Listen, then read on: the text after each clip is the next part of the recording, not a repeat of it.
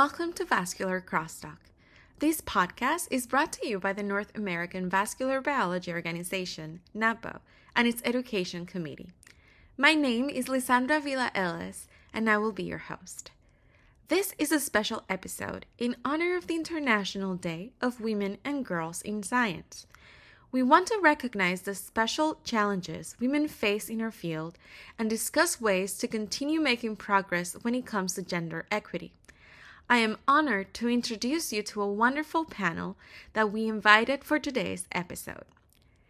Diana Lautenberger manages the AAMC's Gender Equity Portfolio as a Director for Gender Equity Initiatives to integrate gender equity approaches across the association's missions and work. That portfolio includes research, education, and projects to promote equitable working environments, as well as developing resources for marginalized populations in academic medicine. It takes an intersectional and gender-expansive approach to addressing gender equity issues in higher education and STEM fields.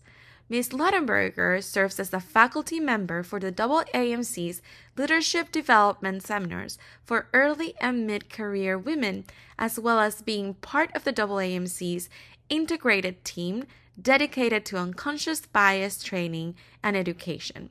She provides in-depth implicit bias, microaggressions, allyship, and bystander intervention training to faculty, staff, and allied health professionals. We also have with us today Dr. Ondine Cleaver, who is a professor of molecular biology at UT Southwestern Medical Center in Dallas. Her lab examines how cells take on their fates during embryonic development, and in recent years, she has begun to apply these interests to tissue engineering and organoid technologies, examining how to better vascularized lab-generated tissues. She currently teaches at UT Southwestern and is the director of the Genetics Development and Disease Graduate Program there. She is keenly interested in graduate student education and mentorship. And Dr. Cleaver has served as the president of the North American Vascular Biology Organization in the past. And our third panelist for today is Dr. Luisa Iruela-Arispe, who is a professor and chair of the Department of Cell and Developmental Biology at Northwestern University.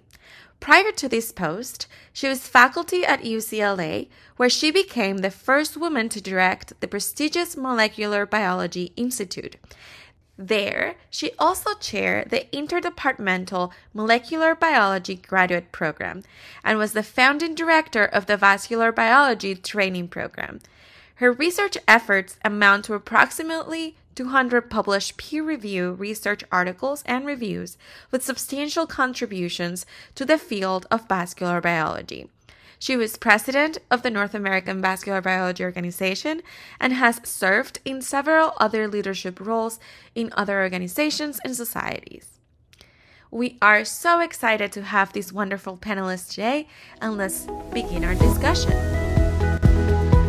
Welcome, everybody. I am so excited to have amazing scientists as panelists today, and we're just going to have a really open and hopefully fruitful conversation about gender equity in science. This podcast edition is to honor International Women and Girls in Science Day. So we decided to do this panel discussion to talk about that issue in science, but also what it looks like in our community. In the vascular biology community specifically. So first of all, let's start with Diana. And we're just going to ask you if you could give us a brief overview of what is the actual data on gender equity in biological sciences. Well, thanks for having us. And I'm really excited to be here and for the conversation. This is such a great place to start. I wish we had the whole podcast time just to answer this question because there's a lot of data that we could go through. I'll try to keep it short, but there's quite a lot to talk about. If we look at trainees and learners thinking about representation, there's a lot that we can talk about in terms of the data on gender equity, but starting with representation, we know women are doing pretty well at earning degrees. They've been out earning men in bachelor's and most fields in master's for quite some time. When we think about STEM fields with big M at the end, medicine also, women have been 51%, just over the majority of medical school graduates for the last couple of years. And actually, a lot of people don't know this. Since the 1990s, women have actually represented about 60% or more of graduate students in the biological and medical doctorate programs. So in terms of actually getting women into these fields, we're doing a pretty good job. When we think about how that translates into postdoc positions, faculty positions, that's really where we start to see some of the data break down. Even though women are such a large, robust number in those trainee or doctoral program numbers, when we look at actual postdocs, women are only 45% of postdocs. When we think about faculty in terms of representation numbers, we've definitely been making progress, and I know we'll talk a little bit more about that later, but in terms of academic medical faculty, women are at about 42% faculty. So we're making our way slow and steady to 50%. But we all know that as we look up the leadership pipeline, if we're talking about full professors, department chairs, people in leadership positions, senior associate deans of different administrative areas, those numbers really drop off and get much, much smaller, where we're really not even at a third of department chairs being women across the country. And that obviously changes depending on what specialty you're looking at. So, in terms of faculty, and it's really important for us to think about not just looking at this lump number of 42% of faculty are women. Where do those really break out? Where are women? What types of departments? What are the degrees? When we're thinking about women scientists, only 30% of that 42 are MD PhDs. Only about a third of basic science faculty are women. So those numbers are actually a lot lower than the national average. And also needing to be intersectional. When we talk about this quote unquote monolithic term of women, who are women? What does women mean in terms of medicine and science? So if 42% of faculty are women, of that 42%, 62% of that is of those women are white. And so we're talking about a real need to diversify even this concept of women that we're talking about in STEM fields. And we should be really intentional about being intersectional when we talk about the progress that we have to do. So that just really in terms of the representational numbers, but that's only one part of the conversation. And I won't go too much more because I want to hear about our panelists and their thoughts about this, but just to set the stage, we clearly know that there are representational issues that we still need to work on. But then when we talk broadly about the data and the evidence base around gender equity issues writ large, we know that there are large inequities in rates of promotion. We've done lots of salary equity studies over the years where women in medicine are making 82 cents on the dollar to white men. And that number really changes if you're talking about STEM fields or clinical departments. We've also done a lot of work thinking about sexual harassment in academic medicine. And I feel like that could also be its own topic just to think about, where we've got about 1 in 3 women in STEM fields reporting sexual harassment, and that often is much, much higher.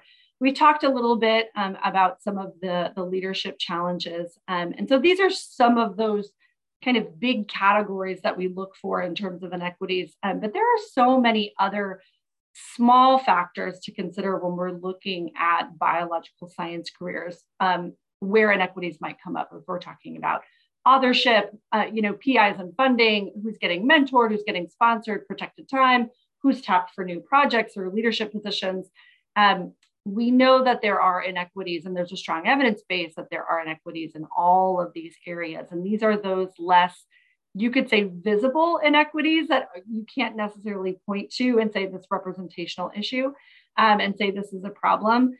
But these are also the areas that really are more informal and where our biases can really come in. So the main takeaway, I think, when we're thinking about the evidence base and the data around gender equity is that we have a strong demonstrated evidence base for all of these types of inequities in medicine and science.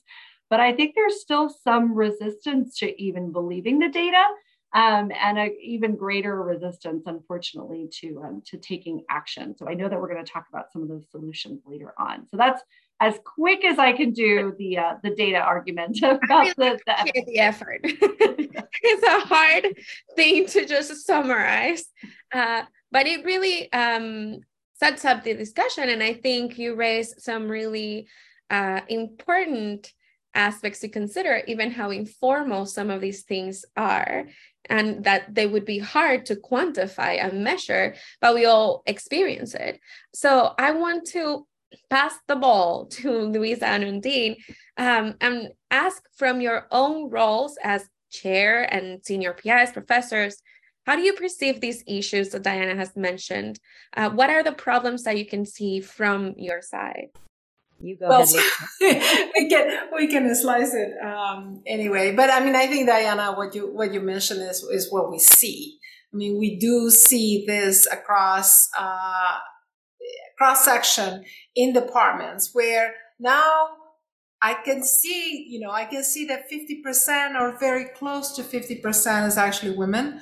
But what we start seeing is a lot of attrition, right? So as women go up in transition from assistant professor to associate professor to full professor, you have less and less and less. And the reasons, I think, are many. And I think that's what we probably should focus on. Why is it? What is the attrition? How we can make this better? But then moving up, right? So department chairs, deans, people in leadership positions, it's sad. It's sad to be in a room where you are one out of two, or maybe, in a room of 50 men. It hurts, and it's very obvious, and it's very clear. And I think that we need to understand how to alleviate the attrition, and let's just make it equitable, right? So, yeah, I was just going to say, I mean, it's like you said, we're living it, so we know it, we see it, right? And the question is what do you do about it? And we are going to talk about some possible strategies and solutions. But I think the first thing before you do anything else is just to admit what is. And then just to say, okay, let's tackle this head on. Why is this happening? And what can we do about it? It's changing little by little. I have hope. I think things are going in the right direction. But we have to be able to talk about it and be able to point to, some solutions. And I think having good role models is one of the solutions to seeing what others before us have done.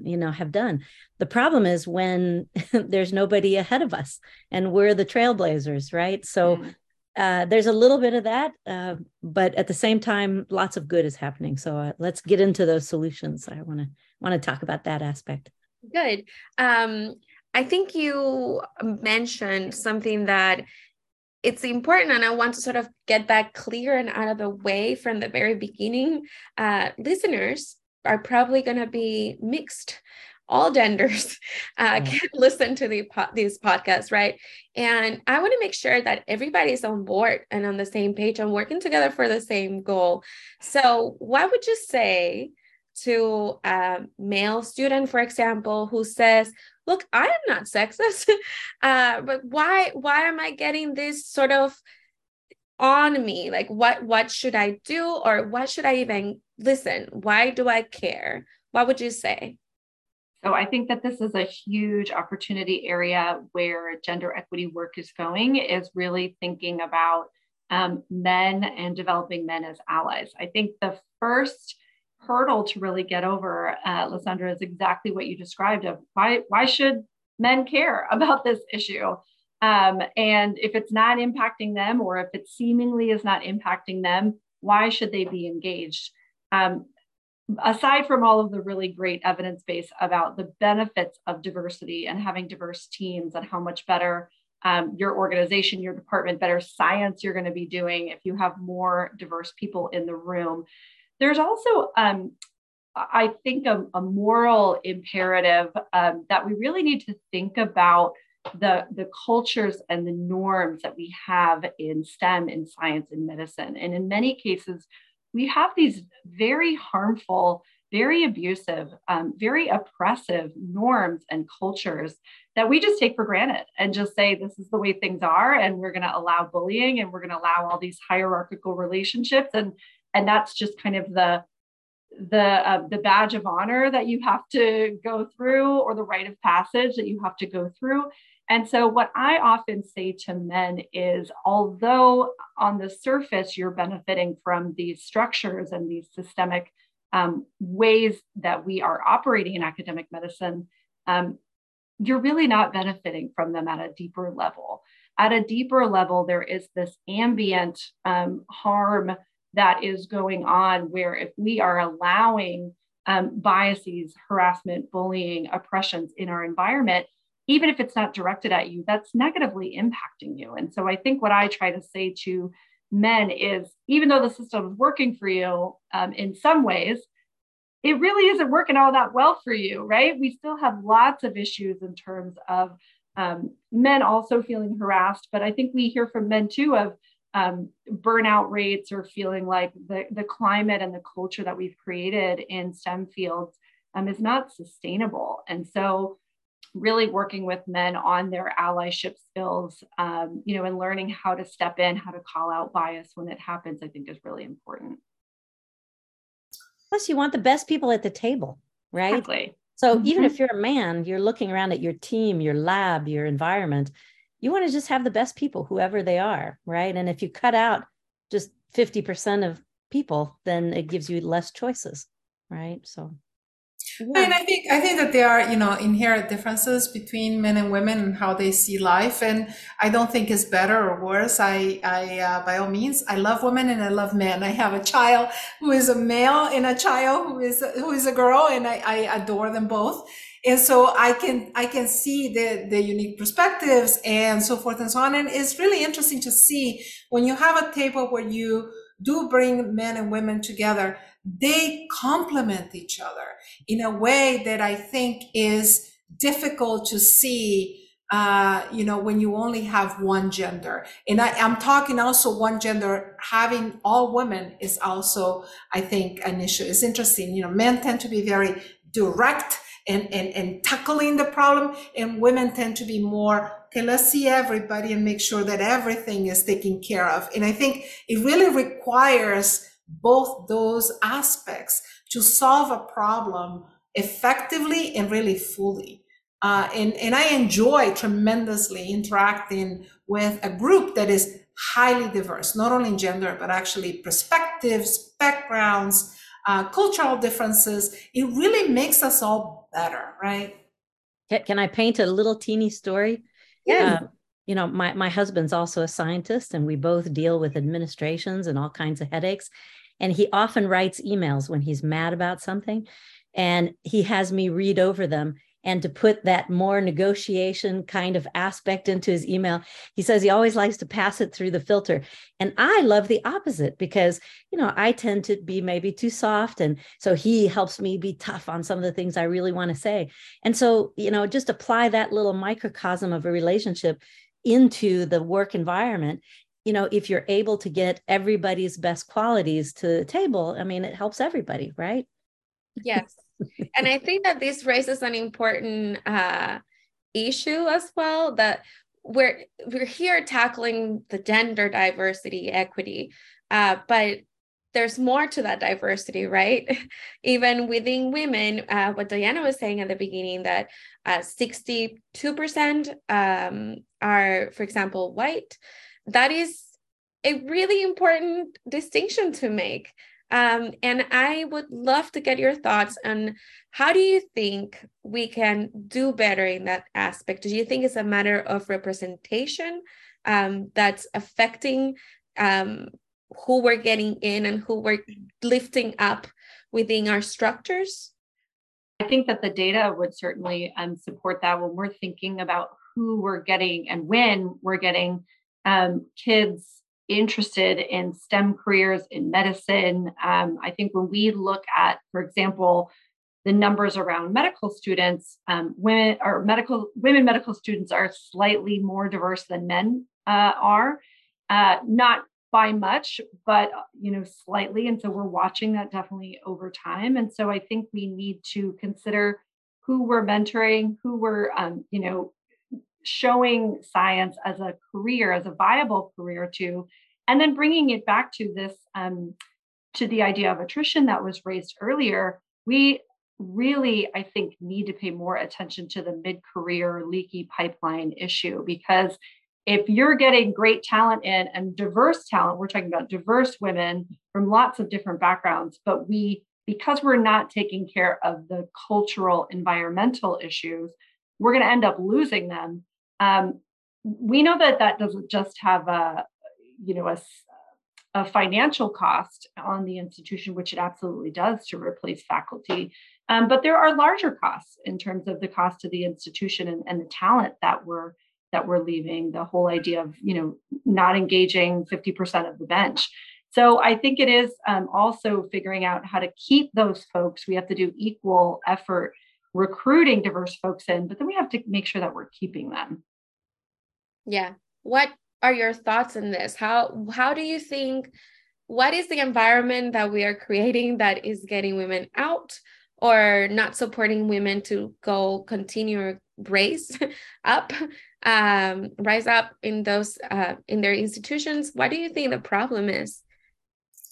Well, I think, we really need to have a shift in mindset and practices of senior faculty and just the existing faculty. So I think that we really need to think about creating and sustaining a culture of inclusive excellence and create coordinated and collaborative and supportive groups. So it's not just about, okay, let's do next paper, next grant, next thing. It's actually having a network, a social network that can enable people to talk about problems, to solve problems, to lift each other, right? So I think that is missing, and it's something that it's gonna take a while to, first of all, accept, realize, and then do the hard work, which is actually to change what we have and now elevate people. So I think that is something that is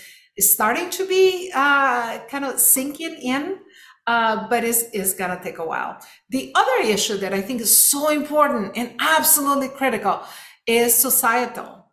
So it's not just the support that the institutions can give, but if you're a woman and you have 3 children and your husband, for whatever reason, is either unable or unwilling to contribute, I mean, who is going to take the children to the doctor? Who is going to go to school? Who is going to, all the things that we need to do that are part of being a mother, but that frequently, a father could also contribute. But if that culture is not there, or even if, your grandmother is saying, no, this is your job. You can't, let your husband. So it's so complex because it is broad.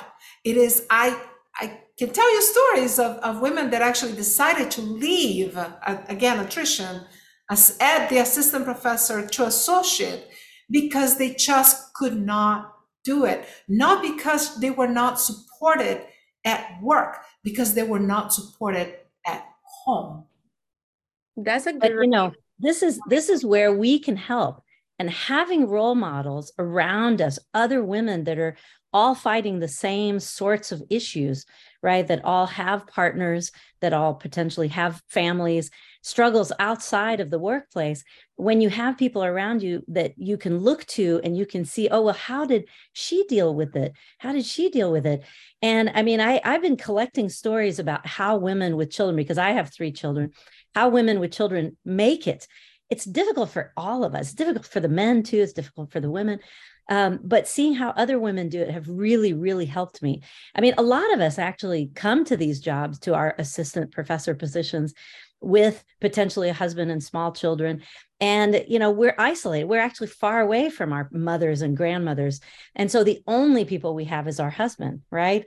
And so the relationship there becomes very important, but it also becomes really important to learn to negotiate and to ask for what you need. And I was lucky enough that a lot of the female scientists around me, they would just say, well, tell them to make dinner. And I was like, oh, okay.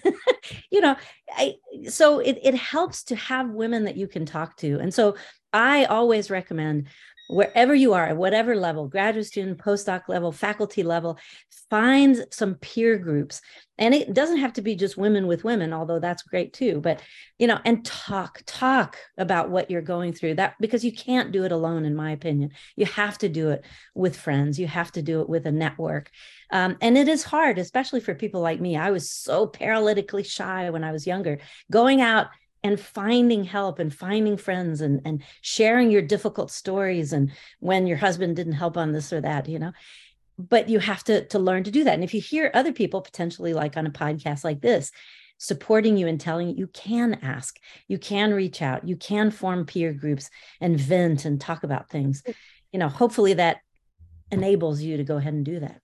Yeah, no, those are great points, and that's great advice. I have to say, from my own point of view as a trainee, it's sort of difficult when either you don't have women in your department that you can turn to, and then feeling like maybe you're making too big of a deal of this issue, especially if you're talking to a man about it, but also what if you wanted to reach out to another scientist who's a female and farther ahead in their career, you just feel, oh my God, I'm going to be judged. Like, they're going to think this reflects on my ability to do science, So these things can also discourage being that advocate that you need to be for yourself. So, and for children, I think children have raised like a new bar of difficulty for me. It's like new level unleashed. But I did get yesterday, my son went to the pediatrician and I was asked, oh, why didn't you take him? And I said, because my husband could and I had things to do. So, we have to educate others as well, right? Be our own, like you said, our own advocate. And it's tough, especially, for women that are shy and, I remember actually being in a departmental retreat, and a senior faculty member came to me and said, where are your children? And I said, they're with their father. And he looked at me and said, how can you leave them with him? It's like, he's their father. That's the kind of thing we don't need. We don't need that kind of comment. No. I mean, I think I don't see that anymore. This was like 30 years. No, it exists. I know it's sad, right? So changes in culture are going to be very important. Yeah. And I think you can help rewrite some of these societal narratives in your institution's approach to how you address these things. So making sure that we aren't perpetuating stereotypes by the types of resources we're providing. If you're starting a young parents group, it's for men, it's for women, it's for all genders. We're being broadly inclusive. And so, because I think the motherhood penalty and fatherhood bonus is a real phenomena.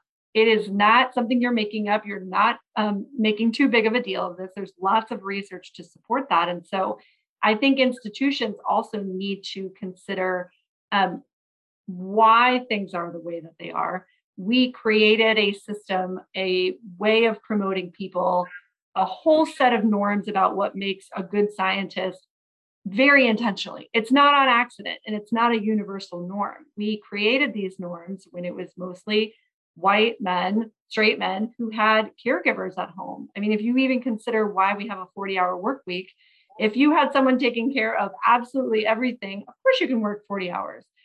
So I think it's also on the institution to interrogate some of these norms that we have of why childcare or thinking about family life is secondary. That's intentional. That's not on accident. And so I think the institution can help support changing that narrative and those cultural narratives that we have by being more equitable when we think about these gender stereotypes. Parenting resources don't just go to women, right? And then also having your trusted partners that you can turn to, colleagues when you are really struggling. Yes, I very recently started to think why public school only starts at age 5. What am I supposed to do with my child for 5 years? But that's for another podcast. And I think that we touched upon a subject that is very important, is how can we be better advocate for ourselves and for other women in science?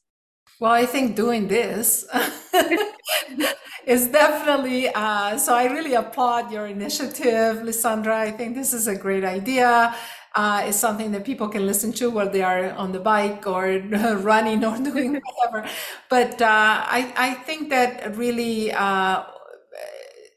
advocating at our own institutions for change is definitely an important way. But also creating social networks. I want to reemphasize this because I think that, we all have gone through times where, things are rough. And it's like, I went through a period when my child was, 2 years old, and then my other one was a newborn when I was breastfeeding, and I just couldn't sleep. I didn't sleep, and I was getting sick. And I got to a point where I said, I don't think I can do this. I don't think I can do this. I'm like sleepwalking. I have no memory of 2 years of my life. And I think, it is nice to have just somebody that says, it's okay. You're going to make it. Other people have gone through it. Just go to sleep, wake up, and then next day, things are going to be different. And just having somebody say that makes a world of difference. And I think we need to be, nicer to each other. We need to build these connections. And we also need to know how to reach out. I mean, I didn't. And and realizing that, it's okay and you're not going to be judged if you say something to someone and reach out and say, I really need, just hear me out. I just, Luisa, can I just say, I had that same exact moment where I just thought, I can't do it. It's just mathematically the hours of the day and the work that needs to be done, both at, in the lab and at home, and it just can't be done. And it was, in fact, a woman friend who got on the phone and who told me she had left academia, and she said, don't do it. She said, I made a mistake. I thought, the children, they need me. She said, other people can love your children. Daycare can love your children. Lots of the other parents that are at the daycare can love your children. And it was just the act of saying that to me, of saying it's okay to have hit this point, and it's okay to just put one foot in front of the other.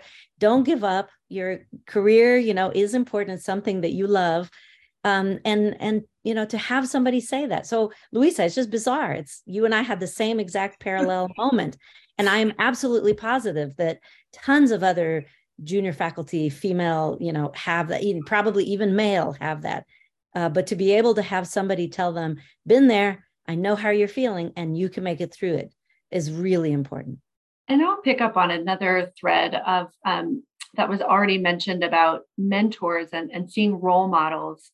When we think about how we can better advocate for women in science, really raising the visibility of women scientists. When we think about, corrections that have had to be made about Nobel Prize winners, who actually contributed to the science, or if we think about award winners, if we even think about who developed the COVID vaccines, the people that have visibility in our society are often men. And so we can all do something, and AAMC, we try to do this to the extent that we can, is just raising the visibility of women scientists, the work that they're doing. You can put it in newsletters. You can submit awards if you know fantastic people that are deserving, just raising that profile so that people can see other diverse folks doing science that look like them. And I think there is tremendous power in learning how to be your own advocate. I think that society has some very specific messages that we teach girls early on, and we socialize women to be small, to be quiet, not to talk about yourself. I don't believe in the confidence gap. I think that's total BS. I think it is socialized out of girls and women, and society really punishes women for speaking up and being confident and advocating for yourself. And so I think the more often we have women doing that, talking about our accomplishments, talking about the great science that we're doing, is really going to help reset that narrative. I love that. That is great advice, very actionable advice, but also really important. And it reminded me of one of the things that Ondine said. I have my husband also revise my emails to be like, is it sounding confident enough? Will these people get that I'm upset? And it's, you rely on your network to make sure that these things are happening and sort of unlearning those biases that you kind of learn because you grew up as a woman and you kind of learn those biases. And I would like to ask you, what are some actions, what are some things that we can do as individuals that are not an institutional level? Because yes, we know our institutions need to change, but it's sometimes really disappointing and even frustrating to think that we are the ones who have to generate that change within our institutions. So what can we do with each other besides, forming these social networks, advocating for ourselves, supporting other women in science? What are other things that we can work on? There's a lot, right? I mean, there's a lot.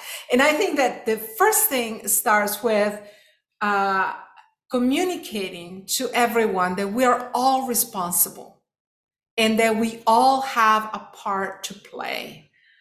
And I think that brings introspection and that brings reflection, and to allow every individual to say, okay, so what can I do to make this environment better? How can I help my fellow colleague who is from an underrepresented population succeed? How can I help my younger colleague, faculty woman, to make the transition from assistant to associate?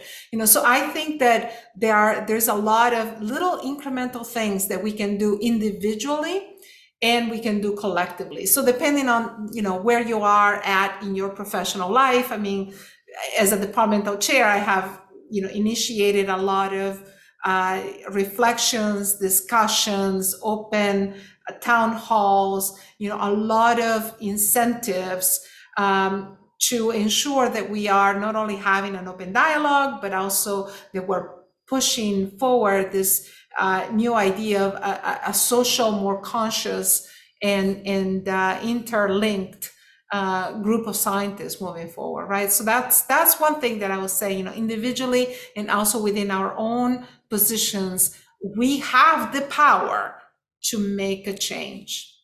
Say by doing that, by creating and by saying, we are all responsible. By doing that, I think you give the chance of elevating everybody. If you are allowing them to think, oh, well, I can do these things, you're giving them that opportunity. You're helping everybody. So I think consciousness is important. And, you can lead a horse to water, but you can't make them drink. Well, you should be able to lead all the horses to the water. If they don't get to go to the water, they can never drink and they can never do anything. So you have to give them that opportunity. Then they have to drink the water on their own, though. It's their own thing. You have to succeed on your own. But if you're not given that chance at the very beginning, then you can't get anywhere. I'm sorry, Diana, you go ahead. We both just have so many. Yeah, we have so many strategies. We're so excited to talk about it. I think what was raised is really important, that yes, we all have a role to play. We can all do something. And what that looks like might depend on your level or your rank or where you're positioned in the institution. So Individuals, they can take on calling out bias when you see it. Someone in the middle, more mid-career, they can host some of these conversations about norms, about assumptions, institutional culture that we've never really questioned before. Those people that are in leadership positions have tremendous power to initiate some of these policy changes, whether you're starting, salary equity analyses, you're starting allyship trainings, you're making chairs accountable. There's a lot that you can do at every level. So it's really important. Yeah, so I also want to bring up some other initiatives that are happening more broadly. So for example, NIH has developed a series of grants. So they're called FIRST. It stands for Faculty Institutional Recruitment and Sustainable Transformation. So these awards, they're multi-million dollars, 15, 16, $20 million awards. They're actually, the goal is to enhance and maintain cultures of inclusive excellence in the biomedical research community. So these are really important awards that have been, now they're in the second round of applications. And those of you who are looking for faculty positions, there are institutions like University of Maryland, University of New Mexico, University of South Carolina, Columbia, Cornell University, Drew University, UCSD, Northwestern University. They all have gotten these awards, and they have ads right now that are looking for diverse faculty, and start looking at this. I think that this is very, very important. And I think we need to so by recruiting clusters, I think that is going to start changing society, the culture of society in academia in a way that is more cohesive. And there is a very strong will by the faculty to actually be part of that change. And I understand that there is also something at NSF. Yeah, one other resource that I'll mention quickly is the NSF has advanced grants, which are all centered around diversity and gender equity initiatives. And there actually was a book that was just published a couple of years ago, cataloging all that fantastic work. So if you want to know about gender equity in STEM and innovation specifically, look up NSF advanced grants. Those are great resources. And I also think that I was doing some research for these podcasts, and the AAMC actually has really good resources on statistics, surveys, all of this, and also some groups that you can join, which I think it's really interesting. It's a really good alternative. Also, my own plug here. For trainees that are applying to K-99s, there's a Mosaic K-99 that supports minorities that want to pursue an academic career. So that's also a really great opportunity for minorities. Everybody that's interested should look it up. And so I want to end on a positive note here. And I have two last questions. First is, what is the most rewarding and exciting part of what you do every day? What motivates you to keep doing what you're doing? Diana, you go first. Okay. As someone who's not a scientist, but works with scientists and clinicians and all of the wonderfully talented fantastic people in academic medicine, the most rewarding part about my job is being able to teach folks something new and being able to really change hearts and minds. And there is nothing more rewarding than getting, a bunch of folks into the room who've been clinicians or scientists for decades and have this really staunch belief about how the world is supposed to work, and to see light bulbs go off. And it's really encouraging that even if there's one person in a room, when you talk to them about gender equity, if someone walks out saying, this is important, this is something we need to take on as an institution, nothing gets more rewarding than that. If you are dealing with very, very talented, amazing people in medicine and science who really want to push diversity, equity, and inclusion forward. So it makes my job really easy to do every day. Luisa, you want to? Sure. I mean, I think along the same lines, I mean, I think there's nothing more exciting than having, a postdoctoral fellow or a graduate student walk into your office saying, guess what I found? And oh my God, that lights me up like a, 1,000 volts light bulb. I just bounce off the walls. I think their excitement about science fuels my soul. So that's essentially what makes me, wake up every morning and say, no matter how hard, I love that. It's true. I mean, we really live vicariously on the science side through our students. And that joy of discovery is what, made us go down this road. And when you see it in now your, scientific progeny's eyes, it's amazing. I have to say, just on top, just to add to what Luisa just said, seeing them find their way, and figure out, transform from, an undergraduate student to now somebody who's going to go out in the world and do things, whether it be academic science or other things, just to have them suddenly, figure out what they want to do and be good, well in their skin. I love seeing that process, and then having them leave and then write me emails and send me pictures of where they are and what they're doing. I love that. So it's really people, to be honest with you, right? It is all about people, right? Yeah, it's connections, human connections, and supporting each other. It's great. And for the very final question of the day, I would really like to hear what would the advice or the words of encouragement be to women in science at any level of their career, girls that are in high school considering careers in science, even doing rotations in lab in the summer, to, graduate students, postdocs, junior faculty, mid-career faculty, or even, full professors that have made it, quote unquote. What would words of encouragement be in terms of, gender inclusion, diversity, the progress that we've made and where we're going? What gives you hope? Well, I can start just by saying, for thinking about all of these women, all of these folks, gender diverse folks coming into science, I think one of the loudest messages that we can say is you belong here. And you can absolutely do it. We all have those voices in our heads sometimes, but you belong here and you can do it. And so beyond that, just 3 quick things of finding your voice, find your voice early, know who you are, know what kind of science you want to do, and be loud and proud about that. Ask for help, find your allies, find your support network. It takes a lot of different people to support a scientist's career. So ask for help. Don't be afraid about that. And then just trust your gut about your career, about your choices, the good things, the bad things, when you need to make a switch. If things don't feel right, just trust your gut and know that there are all of these networks, all of these organizations that are here to support you. That's what I would say in terms of encouragement or advice.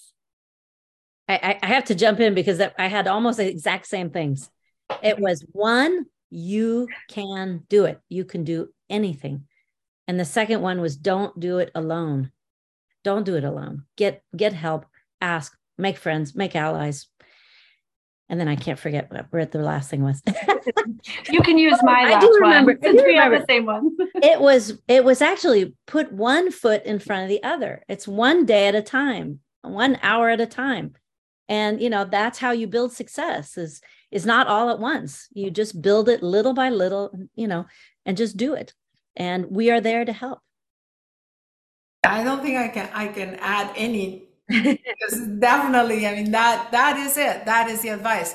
Perhaps the only little piece of advice is that when you feel overwhelmed, when you feel like you just can't do it and it's too late to call somebody, go to sleep.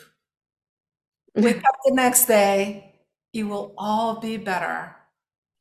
1 foot in front of the other. That's absolutely.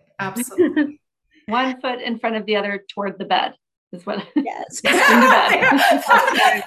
That's a great one, Diana. That's perfect. And necessary. And remember, as it's been said many, many times, it takes a village. So don't be afraid to reach out, and it will be great. Thank you all for listening to this special episode of Vascular Crosstalk. Please let us know what you thought about this discussion and its format, as well as future topics that you would like to hear about. You can reach out to us via Twitter at Vascular Biology. And we look forward to hearing from all of you in our vascular community. This podcast was produced by NAPO's Education Committee with the help of Niha Auja and Strider Meadows. This was Lisandra Villa Ellis for Vascular Crosstalk. Until we meet again.